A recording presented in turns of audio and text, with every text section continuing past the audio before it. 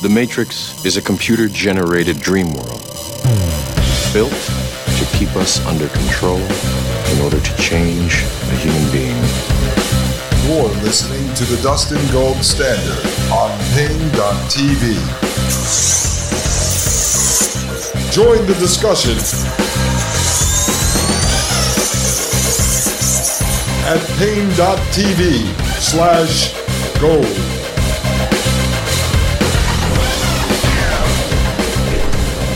Ladies and gentlemen, welcome to the Dustin Gold Standard right here on Pain.tv/gold. My name is Dustin Gold. Welcome to episode 122. Ladies and gentlemen, we have Wide Awake Jim back again. This is 3 episodes in a row. We started with 196 documents. I think we've gone through 2.5 of those. No, we have a lot to cover here, folks. If you haven't had a chance, and I keep posting the episode numbers as the newest episode comes out, you can go back, listen to episode 80, 88, 120, 121, and now 122. And this all has to do with the climate change hustle, central bank digital currency, the UN, the BIS, the IMF, the WEF, all these different umbrella organizations that are working to bring this technocratic worldwide slave system forward. And so Jim has been researching this through various documents and articles and white papers and annual reports and panel discussions and everything else, trying to dissect this and to start to figure out what CBDC will look like. Will it be backed by this carbon credit model? When is it going to be rolled out? How long is it going to take them? That's all what we're trying to figure out here. And this way we can make moves in our personal lives to work around the system. And it's going to be different for everyone because we all have different goals and we're all going to have different solutions to reach those goals. So Jim is back. He wants to start off with an article that came across his radar yesterday. So, Jim, it is great to have you back on the show. Not yesterday, 15 minutes ago. Oh, 15 minutes ago. Well, in this world, in cyber world, that could have been yesterday. It just depends on when the folks are listening. And let me just point out one more thing. So the young bucks over at Pain.tv/gold, they should be getting up the last 3 episodes, 120, 21, and 22, with all the documents sometime today. And then I'm going to try to see if they can create one page on Pain.tv/gold that has episode 80, 88, 120, 121, 122 with all the documents in one place. So I'm going to try to do that as well, so it's easy for you guys to find all that stuff. And when it's done, I'll obviously announce that here on the Dustin Gold Standard. All right, Jim. So let me pull up this article for you that you just sent over right before we were about to go live. And folks, we haven't even read the whole article yet, so we're going to do it live. But the title is intriguing. BlackRock and State Street admit signing net zero pledges that they did not act on. All right, let's pull this up big on the screen here. Do you want to read it, or do you want me to read it? It's up to you. Yeah, you can read it. All right, it says... Again, now, this is BlackRock, State Street admit signing net zero pledges they don't act on.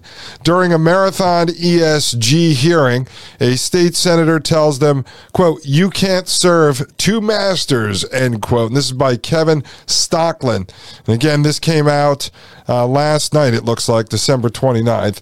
It says, Texas state senators struggled for more than 6 hours last week to get straight answers from Wall Street giants BlackRock and State Street, 2 of the world's largest asset managers, regarding what they are doing to compel companies whose shares they own to get in line with the ESG movement. And we've talked about this a lot here on the Dustin Gold Standard, especially with Jim, that these companies come in, they buy a large amount of the shares, and then they try to muscle these companies into adopting these ESG policies, wokeness, stuff like it. Just depends on what they're pushing. So you go hijack the company, and then you force this. I pointed out, this is why a lot of people get mad. They'll be watching the Super Bowl, and they'll see 45 ads in a row by all these major brands, Coca-Cola, Nissan, Nike, and they're all woke, and you go, how did this happen overnight? How did all these companies seem to be a monolith when it comes to these cultural environmental issues.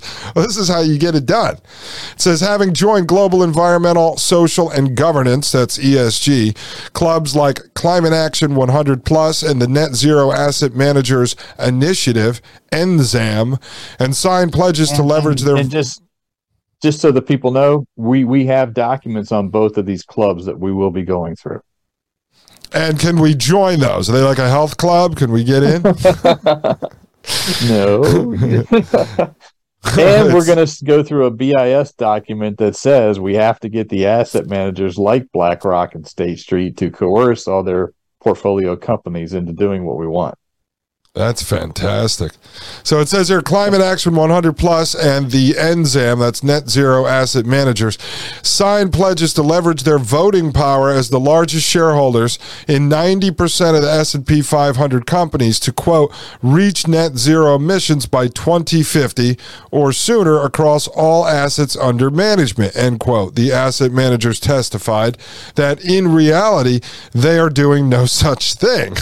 When asked by Senate Chairman Brian Hughes to clarify BlackRock's pledge to Climate Action 100 Plus, quote, to secure commitments from companies to reduce greenhouse gas emissions consistent with the Paris Agreement, end quote, BlackRock's head of external affairs, Dahlia Blass, responded that BlackRock merely talks to companies whose shares they own to learn about their, quote, material risks and opportunities, end quote.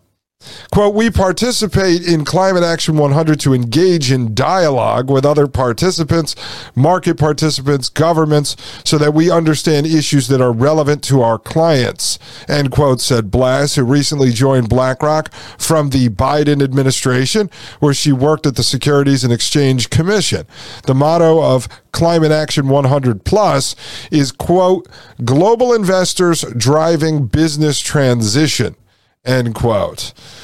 Goes on to say, quote, the website doesn't say anything about engaging in dialogue in Climate Action 100, end quote. Hughes responded, quote, BlackRock's website says, we have joined Climate Action 100 to help ensure the world's largest greenhouse gas emitters take necessary action on climate change. True or false? End quote, to which Blass responded, quote, sir, what I can say, two things, end quote. Having repeated the question, Hughes asked, quote, can BlackRock send us a witness who can tell us whether that's a true or false statement on its website today, end quote. Quote, sir, if you pulled that off our website, then it is on our website, end quote, Blass responded. State Street and BlackRock are two of the big three largest asset managers. Together with Vanguard, they manage approximately $20 trillion in assets on behalf of corporations, governments, and endowments, as well as the savings of tens of millions of people who are investing through vehicles like 401k plans. Vanguard recently withdrew from its membership in NZAM and was excused from testifying in Texas. Asset managers who support ESG policies typically make two contradictory claims in order to make a case that they are not violating their fiduciary duty to people whose savings they manage. They argue that ESG is not an ideology, but rather an essential risk management tool that they use to generate higher returns for their clients. Oh, pause right there. Higher returns for their clients. I challenge anybody to go find a return study that shows ESG returns are higher. This is comical. It goes on to say, in a 2021 Euromoney interview, State Street Global Advisors Chief Investment Officer Lori Heinel explained that, quote, companies who pay attention to their ESG footprint and profile and proactively manage that actually are better managed companies, and that accrues to a longer-term shareholder result, end quote. Really? So you have to prove the value of your company and the management of your company through managing your ESG footprint. Like that's what they're trying to say. Clearly that's an additional cost to the company, right? I mean, that's so obvious. They got to create a whole department to track and monitor and report all this crap. So it's an additional expense. What are they saving? Okay, so their longer term shareholder results, So are they telling us that we have to wait till 2050 and then look backwards to see if the ESG companies outperform the others? Yes, you have to enact ESG in order to understand it. Yeah. It's always the same. It says simultaneously, asset managers claim that despite what they may have said or pledged, they actually don't do anything to push the ESG agenda on companies and are in fact active supporters of the fossil fuel industry. Which we already knew that because Jim has already shown us, even on all these climate change councils and committees, the fossil fuel guys are involved with that. Blast told the senators that it has 107 hang on. I'm in the fossil fuel business, right, with oil and gas royalties. Dustin, we talked before we started recording. Did I read this article? No, did you read it before we started? Right now? No, did not. I had no idea that sentence was even in there. No, you read the first 3 paragraphs and you said, "Hey, I think we need to cover this on the show." Yeah. That's right. That's why a lot of times I do the same thing. I'll read 3 or 4 and then I like to leave surprises. So when I'm reading it live to the audience, I go, "Oh, look at this."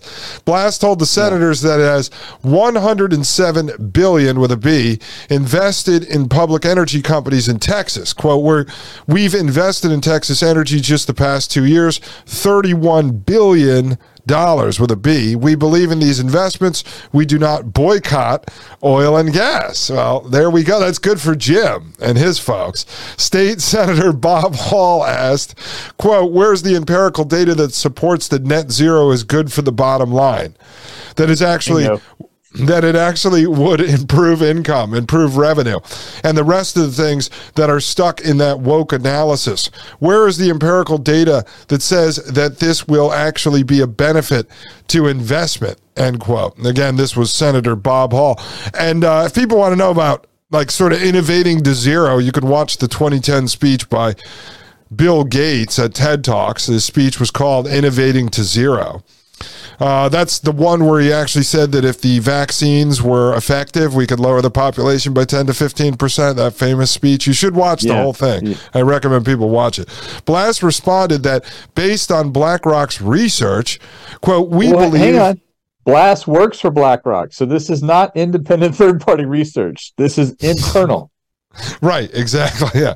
Quote, we believe that an orderly transition to a low-carbon economy is much more beneficial for our clients' portfolios. A disorderly transition can cost the global economy about a 25% reduction in GDP, end quote.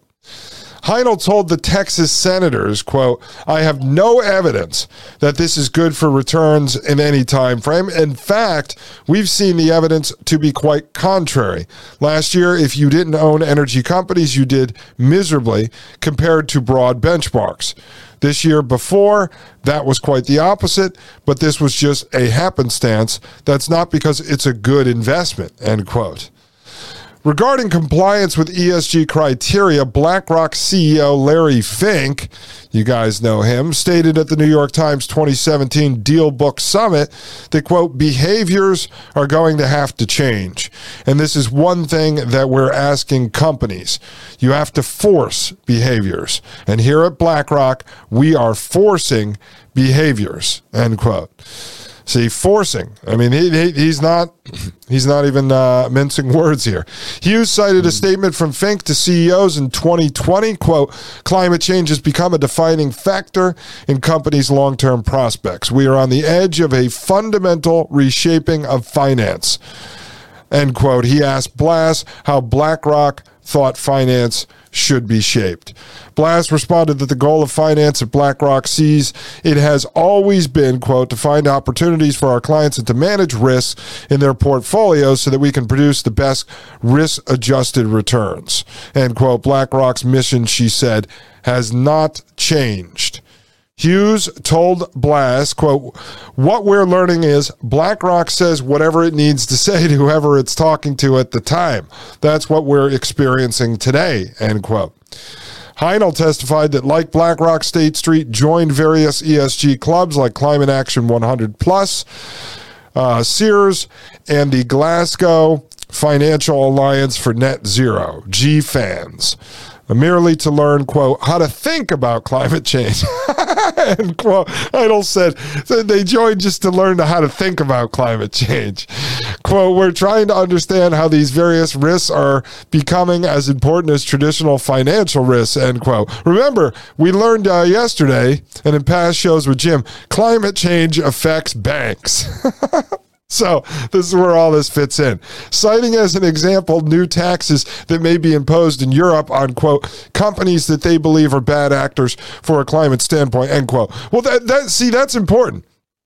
So is it climate change that are affecting the banks and investment companies, or is it the policies that go into action based on the politicians and the bureaucrats that affect the banks? Policies based on the fake climate change that all these guys have created. So it's not climate change that affects the banks, it's the politicians and the policymakers, which are owned by the bankers. See, it's all one giant big scam. It's crazy. When asked to clarify why companies... So this is really kind of interesting as you read through this. I'm sitting here picturing, the Bank of International Settlements is, the boss, right? And they told BlackRock and State Street, this is what you're going to do, whether you like it or not. This is what you're going to do.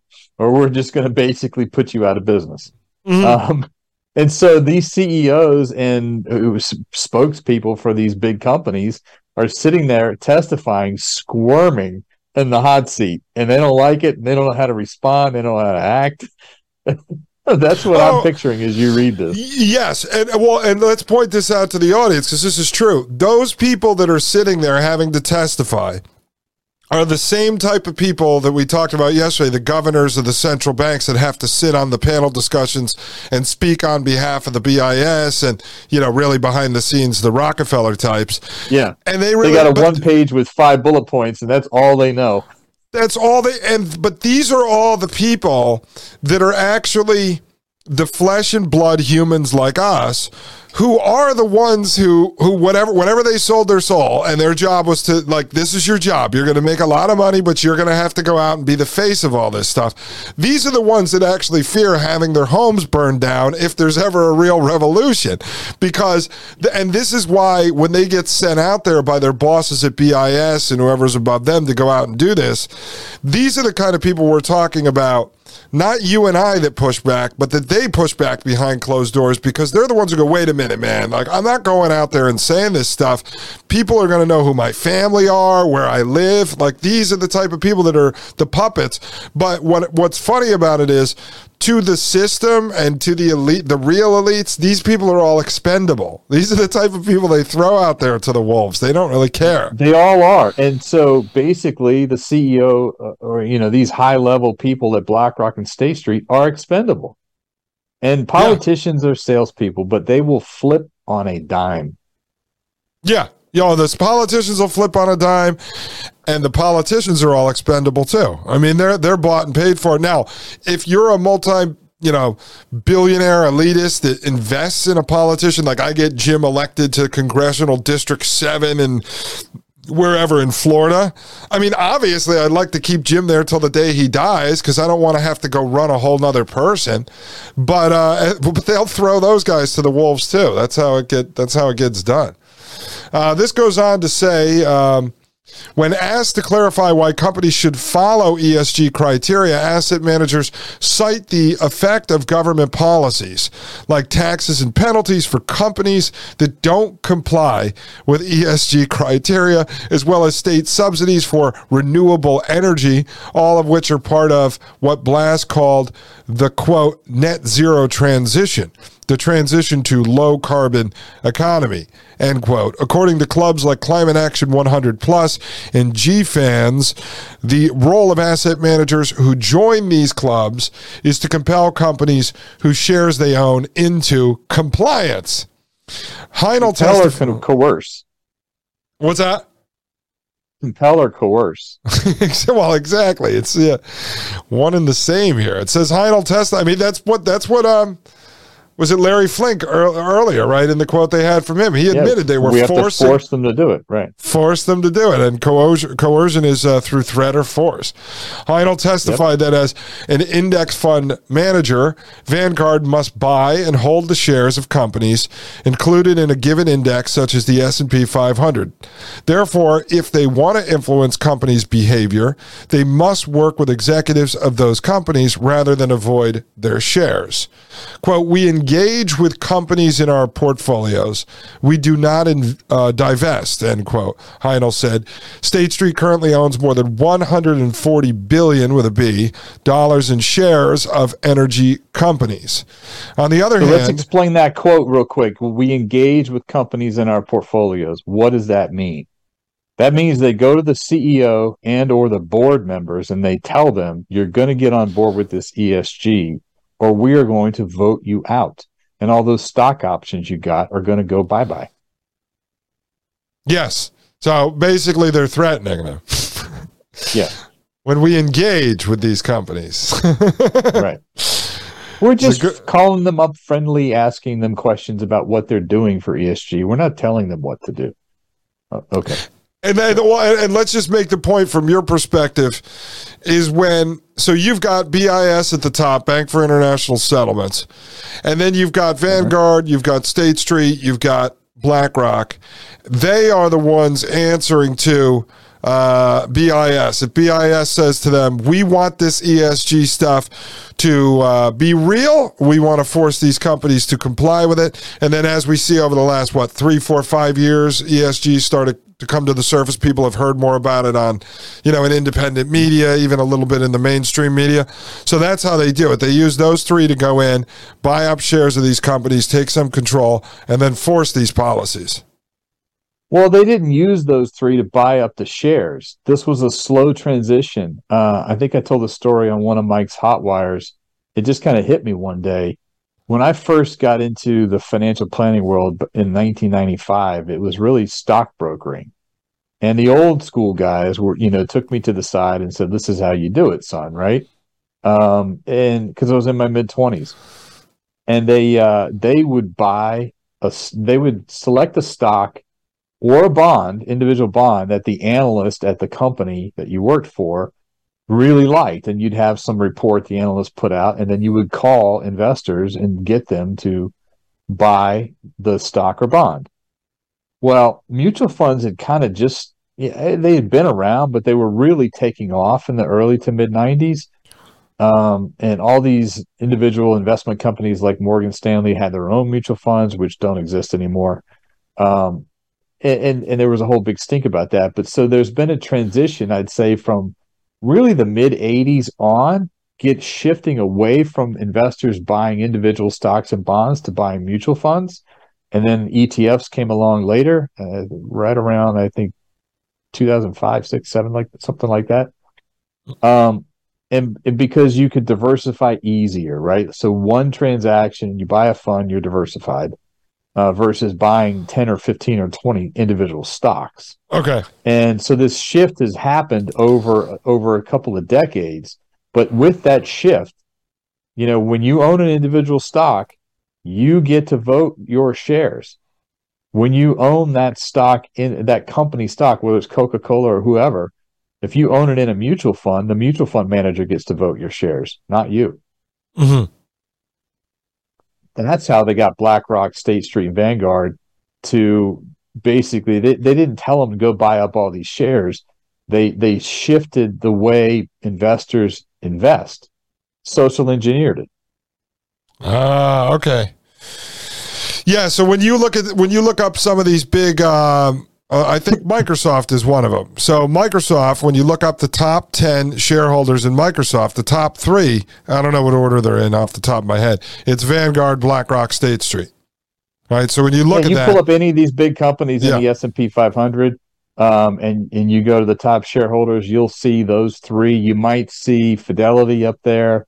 You might see T. Rowe Price, or a few other big asset managers, but largely you're going to see these 3. So now when they're controlling the top 3 slots in the top 10, now they're getting board seats On the Well, board they of get to directors? vote the majority of the shares. So Yeah. if Vanguard, BlackRock, and State Street own 30% of the shares outstanding, they own 30% of the company. Right.